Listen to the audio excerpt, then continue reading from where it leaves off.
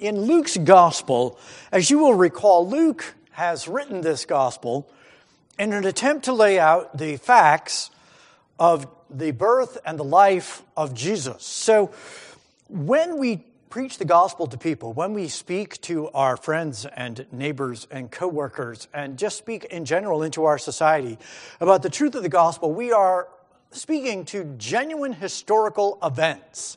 The Gospel of Luke is a deliberate attempt to present the historical events as they occur. And so Luke is going to give us a little bit of a unique perspective.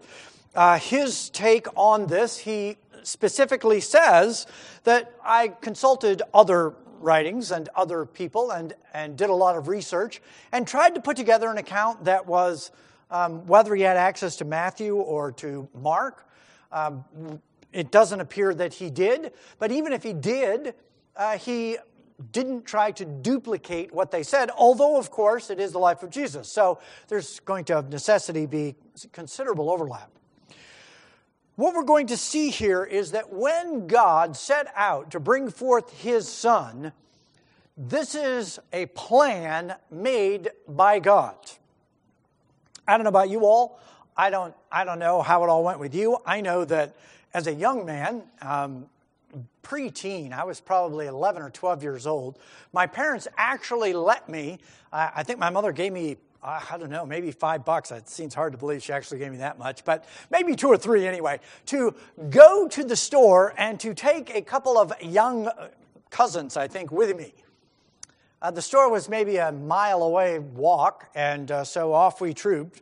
And as we headed down this road, my little cousin, probably 6, maybe 5 even, I don't know exactly what age he was, but he looks at me and he says, when we get to the store, are you going to buy me something? Well, I have news for you. I never got my hands on money. I mean, my mother never gave me any money. So I looked at him and I'm like, no. This is my money. I'm going to spend this on what I want to spend it. I'm going to spend it on you. And I remember thinking at that moment, I'm going to be a terrible parent. And I couldn't have been 10 years old. Well, that, by the way, is about the entire sum total of my thoughts on being a parent. Even getting married, it still never really occurred to me I was going to be a parent. Wanted to get married. I love my wife, and marriage is great. But you know, kids, I don't know, we're going to have kids? Anybody? Kids? You actually have kids? Is that right? And then, what do you know, my wife actually ended up having a baby. You're like, wow, I wonder how this goes, you know. What do I do with it? It cries and leaks from both ends. I mean, what are you supposed to do with this thing, you know? We ended up, of course, with 3 of them, and fatherhood actually... greatest thing I ever did. What in the world was I thinking? Not having children. The fact is that God, when he brought forth his Son, he just had a little more foresight than I did. I think God did a little more planning than I did. In fact, God planned to have a son before he planned this world. God knew that when he made this world, that this is how this was going to go. God knew that if he made a world with sentient beings, folks who had a free will, who could think, who could act, and who could disobey him, they would. And God knew that the only way that this was going to actually work was if a perfect sacrifice was going to happen. The only way that was going to happen was if God himself became that sacrifice. God chose to do that. And there are any number of passages you can go to. This is not in any way like something mysterious, like you can't find it or have to hunt hard. There's lots of places. Ephesians 1:4. He chose us in him before the foundation of the world, that we should be holy and without blame before him in love. Revelation 13:8. All those who dwell upon the earth will worship him whose names are not found written in the book of life of the Lamb, slain before the foundation of the world. Jesus is the Lamb slain before the foundation of the world. Before God laid the foundation, before God ever set out to build this world as the Alpha and the Omega, God knew how it was all going to go. Peter will say, with the precious blood as of a lamb, unblemished and without spot, the blood of Christ, For he foreknew before the foundation of the world. But he has now appeared in these last times to you. That's Jesus. Before the foundation of the world, God knew exactly how this was going to go. God knew he was going to have a son. And so the birth of Christ, the birth of Jesus by Mary in what we now call the first century, because it starts with the birth of Christ, God knew exactly how this was all going to go. In fact, as we unfold the Gospels, one of the things that we should greatly note is everything that occurs here, everything that occurs with the birth, without preaching all those sermons again, everything that occurs in that birth has all been planned by God. And we're going to continue looking here this morning and see all the things that are planned by God. So in Luke chapter 2, verse 21, when 8 days had passed from the time of the birth, she had him in Bethlehem. 8 days have now gone by. Remember, Jerusalem is only about 6 miles away. When the 8 days had passed, before Jesus was circumcised, his name was called Jesus. The name he was given by the angel before he was conceived in the womb. So, circumcision is one of those signs. You know, we're Americans. We live in America. At least I assume most of us are. There are, of course, other nations. We as Americans, we tend to not really think long-term in the sense of we'll give up anything in a second if it'll work better than what we're presently doing. The very idea that we would have some custom for 200 years, we got a couple of them, but really not all that many. You know the Pledge of Allegiance to the flag?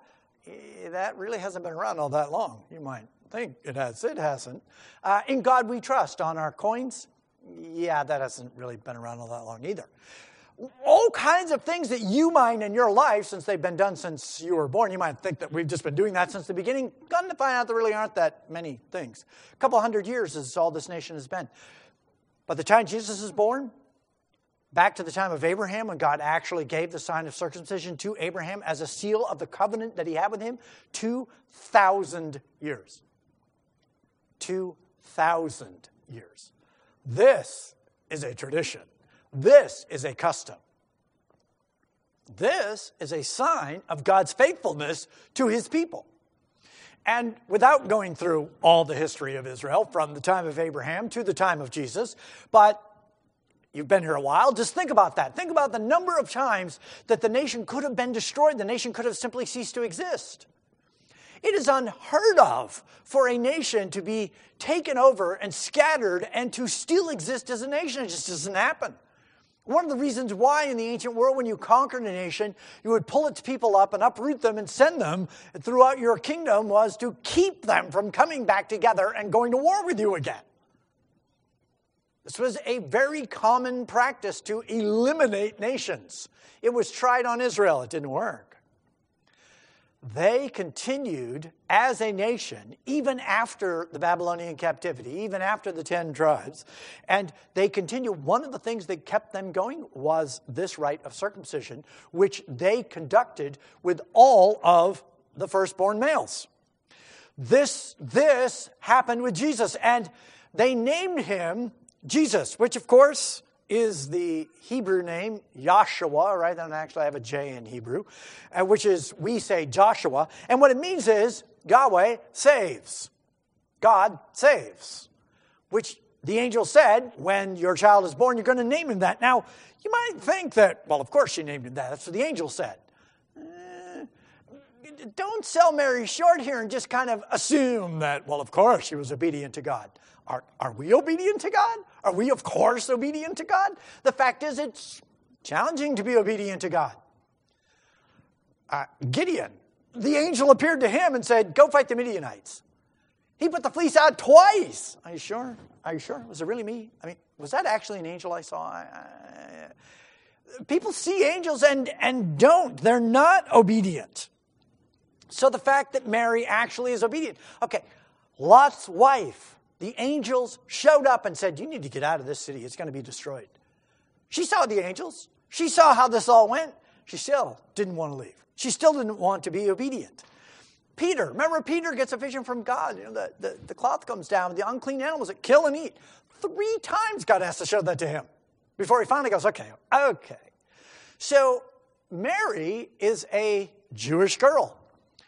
Unlike myself, Mary has been thinking about having kids since the moment she was old enough to think about having kids. This is what you're supposed to do. I mean, the commandment, be fruitful, multiply, fill the earth.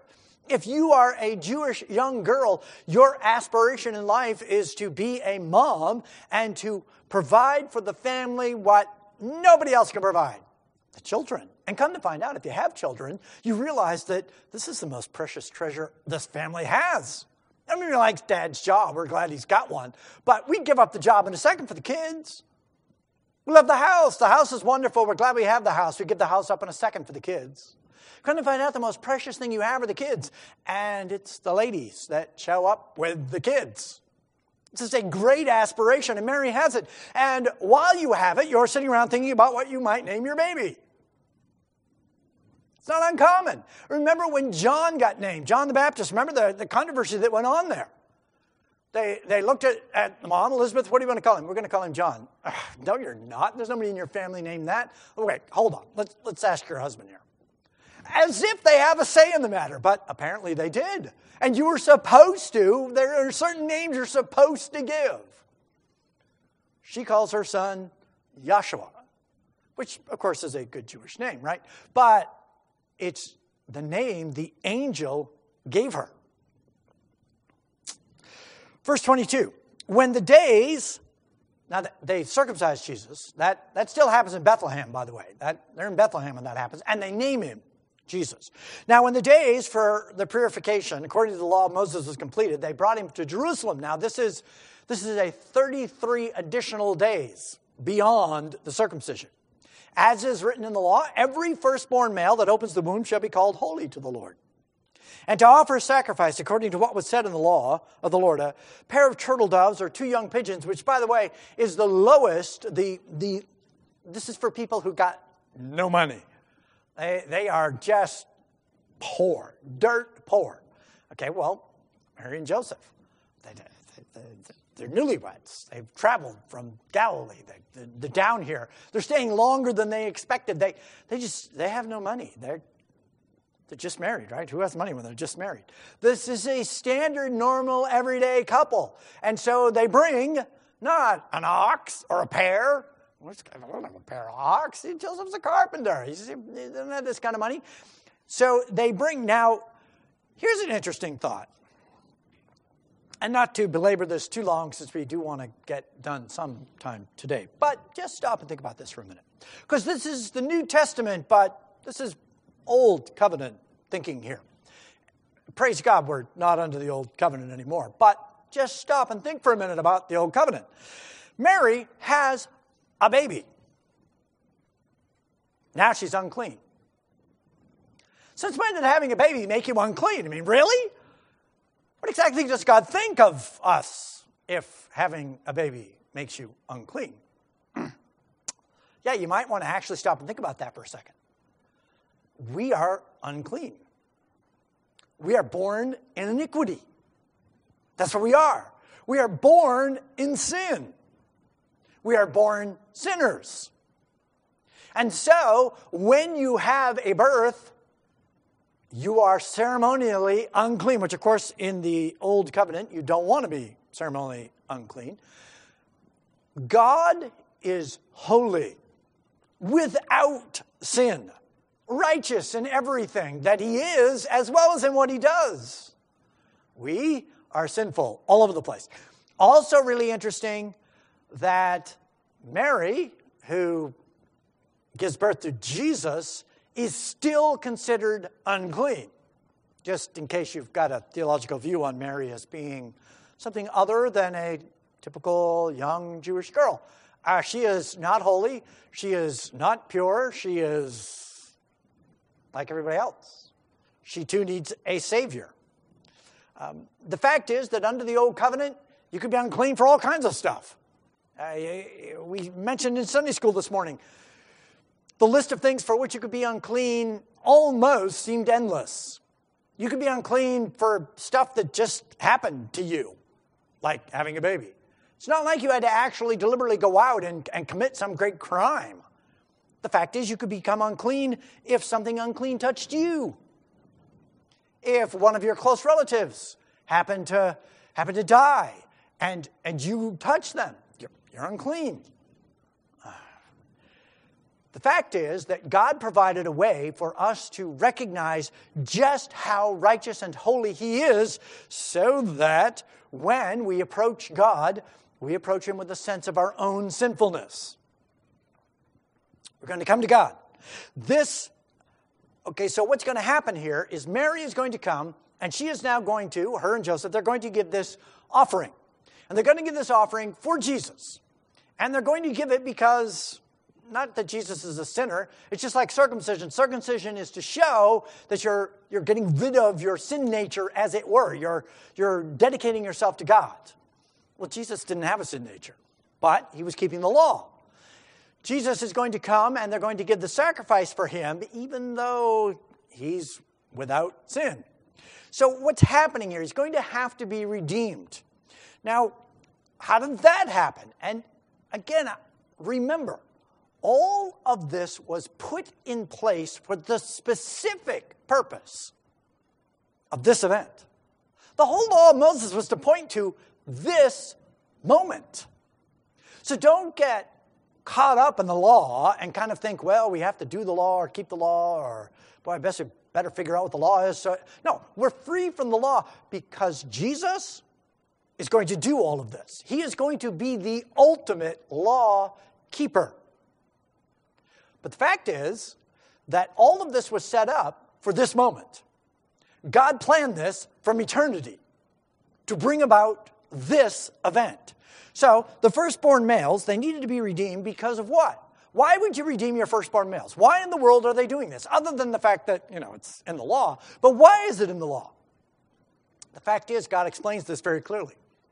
When they left Egypt, the last plague was the plague of all the firstborn dying.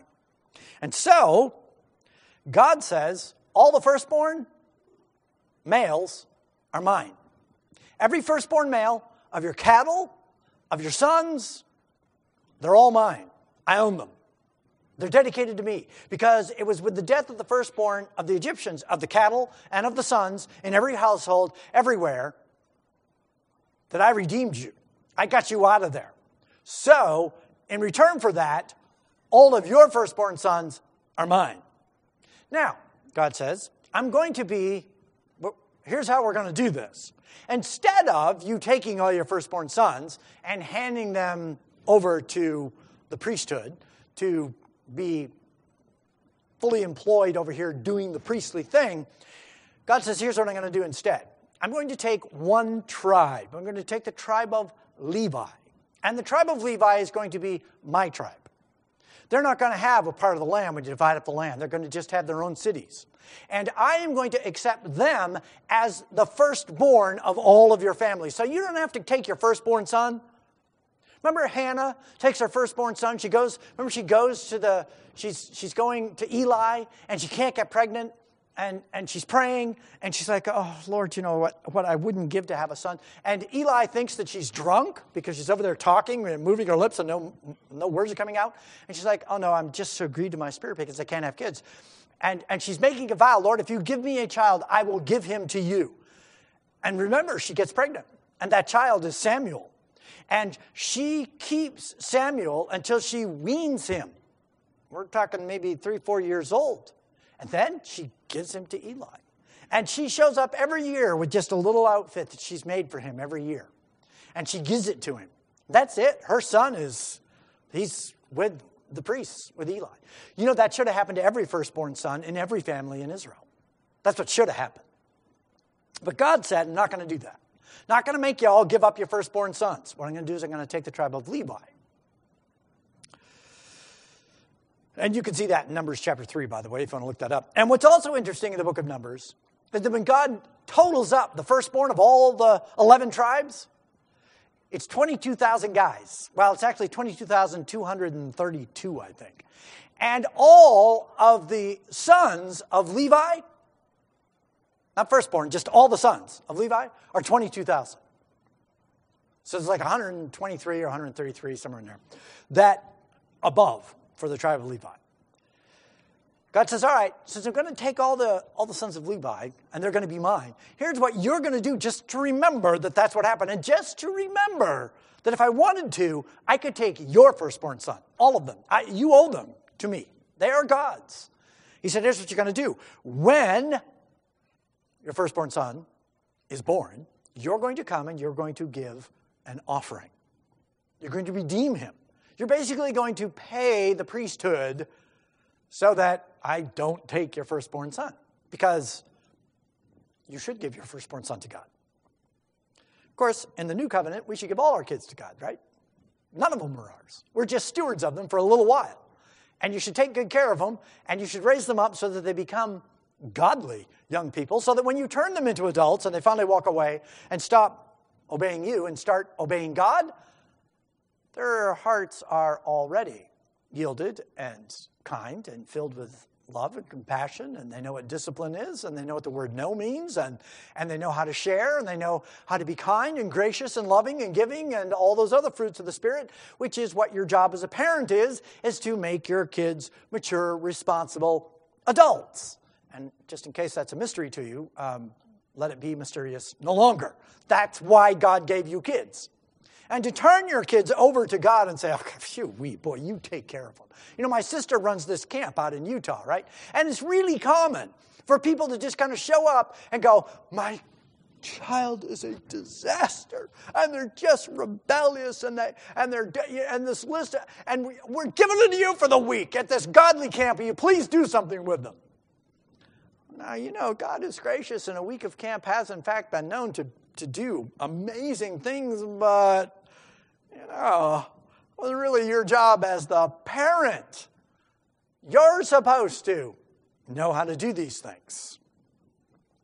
Anyway, wrong sermon. So now we're back here to Mary and Joseph. They bring we're never going to get through this passage, by the way. Mary and Joseph, they bring Jesus and they give this sacrifice. Which is exactly what they're supposed to be doing. They are supposed to give here, and all they give is the 2 turtle doves, because that's all they've got. But this is what they're going to do to redeem Jesus with. It's great that God has, through Jesus, given us away from the old covenant. We don't have to do this anymore. When your kids are born, we do have, occasionally people will do baby dedications. I think that's a great thing. We should do that. That's a marvelous thing to do. Although, honestly, I'm not sure, but that it's more the parental dedication than the child dedication. But that's okay. You're basically standing up and saying, we as the parents are determined to raise this child, to bring honor and glory to God. So the scene that we see here, as we bring Jesus into the temple, what we see is that there needs to be redemption. This is the point. This is the whole point.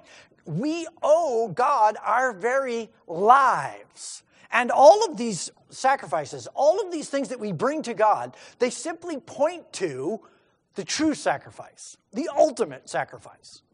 And of course, Jesus is that true and ultimate sacrifice. And as he now goes through, and Luke is carefully laying out here, so that we will see that Jesus is in fact doing all that the old covenant requires of him. Jesus is not born in China. He's not born in England. He's not born in Spain or Egypt or who knows where. He's born in Bethlehem, exactly where he's supposed to be born. And he's going to fulfill all of the requirements of the law exactly like he's supposed to fulfill them. So his parents do exactly what they're supposed to do. And of course, this is what Luke said. Luke said, I'm putting this gospel together for this very purpose. I'm compiling these things, all of these eyewitnesses. And what we see here most likely is he's talked to Mary, right? He's talked to Mary and said, okay, how did this go? She said, well, we had the baby in Bethlehem, and then we circumcised him, and I called him Jesus, and then we went up to the temple to offer the sacrifice like we're supposed to. I mean, we're trying to be good Jewish couple here. We're trying to offer these things, and so we actually bring Jesus up to the temple. Now, we know he's a special child. We know that God is going to be doing amazing things in his life. But we got to say, the events that unfold, and as they actually begin to happen, we know how it is.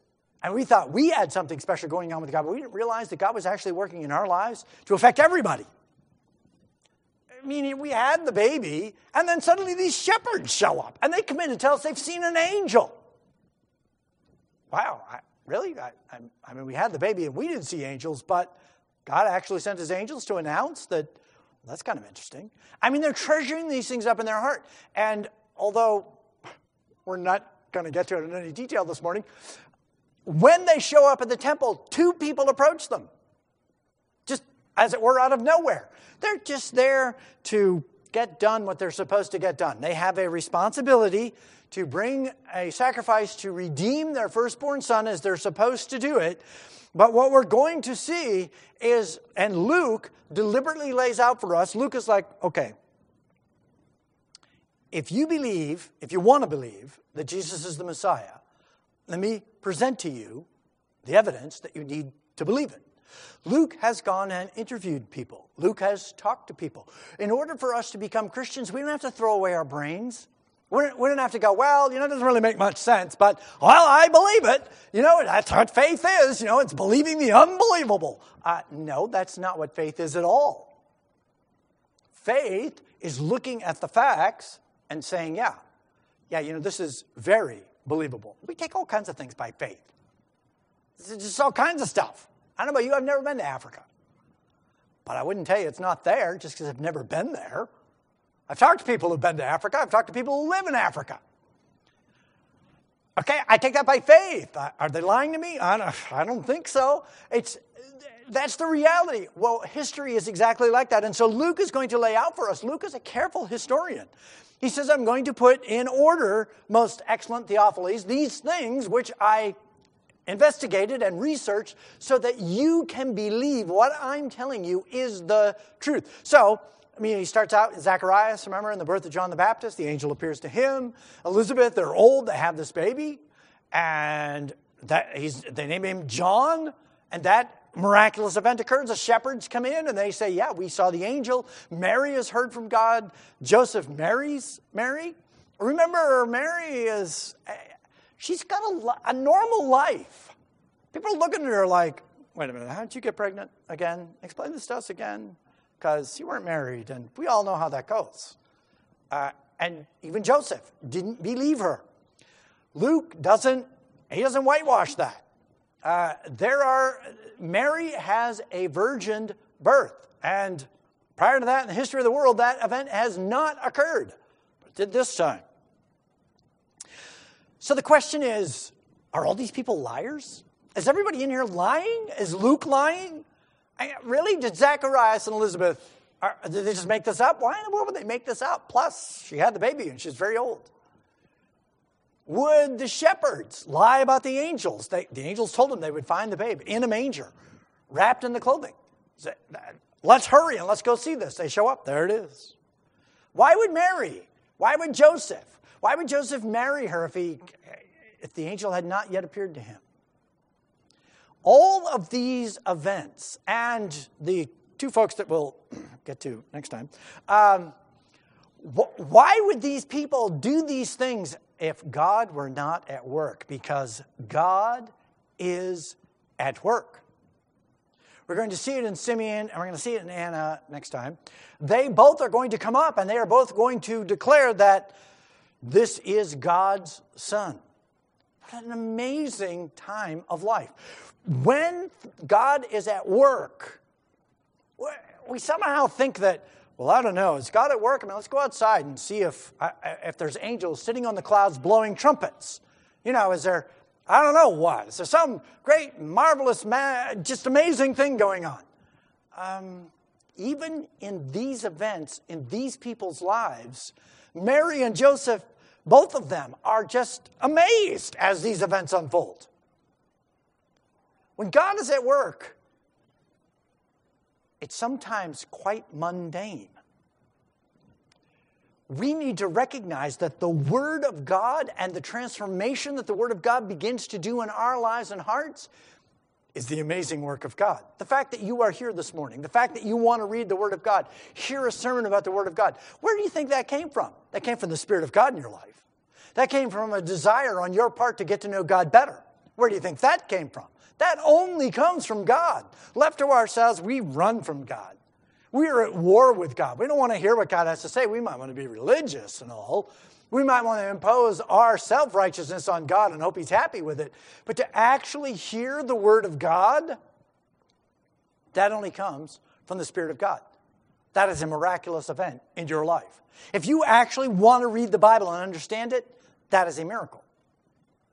It doesn't seem like a miracle. It just seems like, are you sure? I mean, I just want to read the Bible and see what God has to say to me.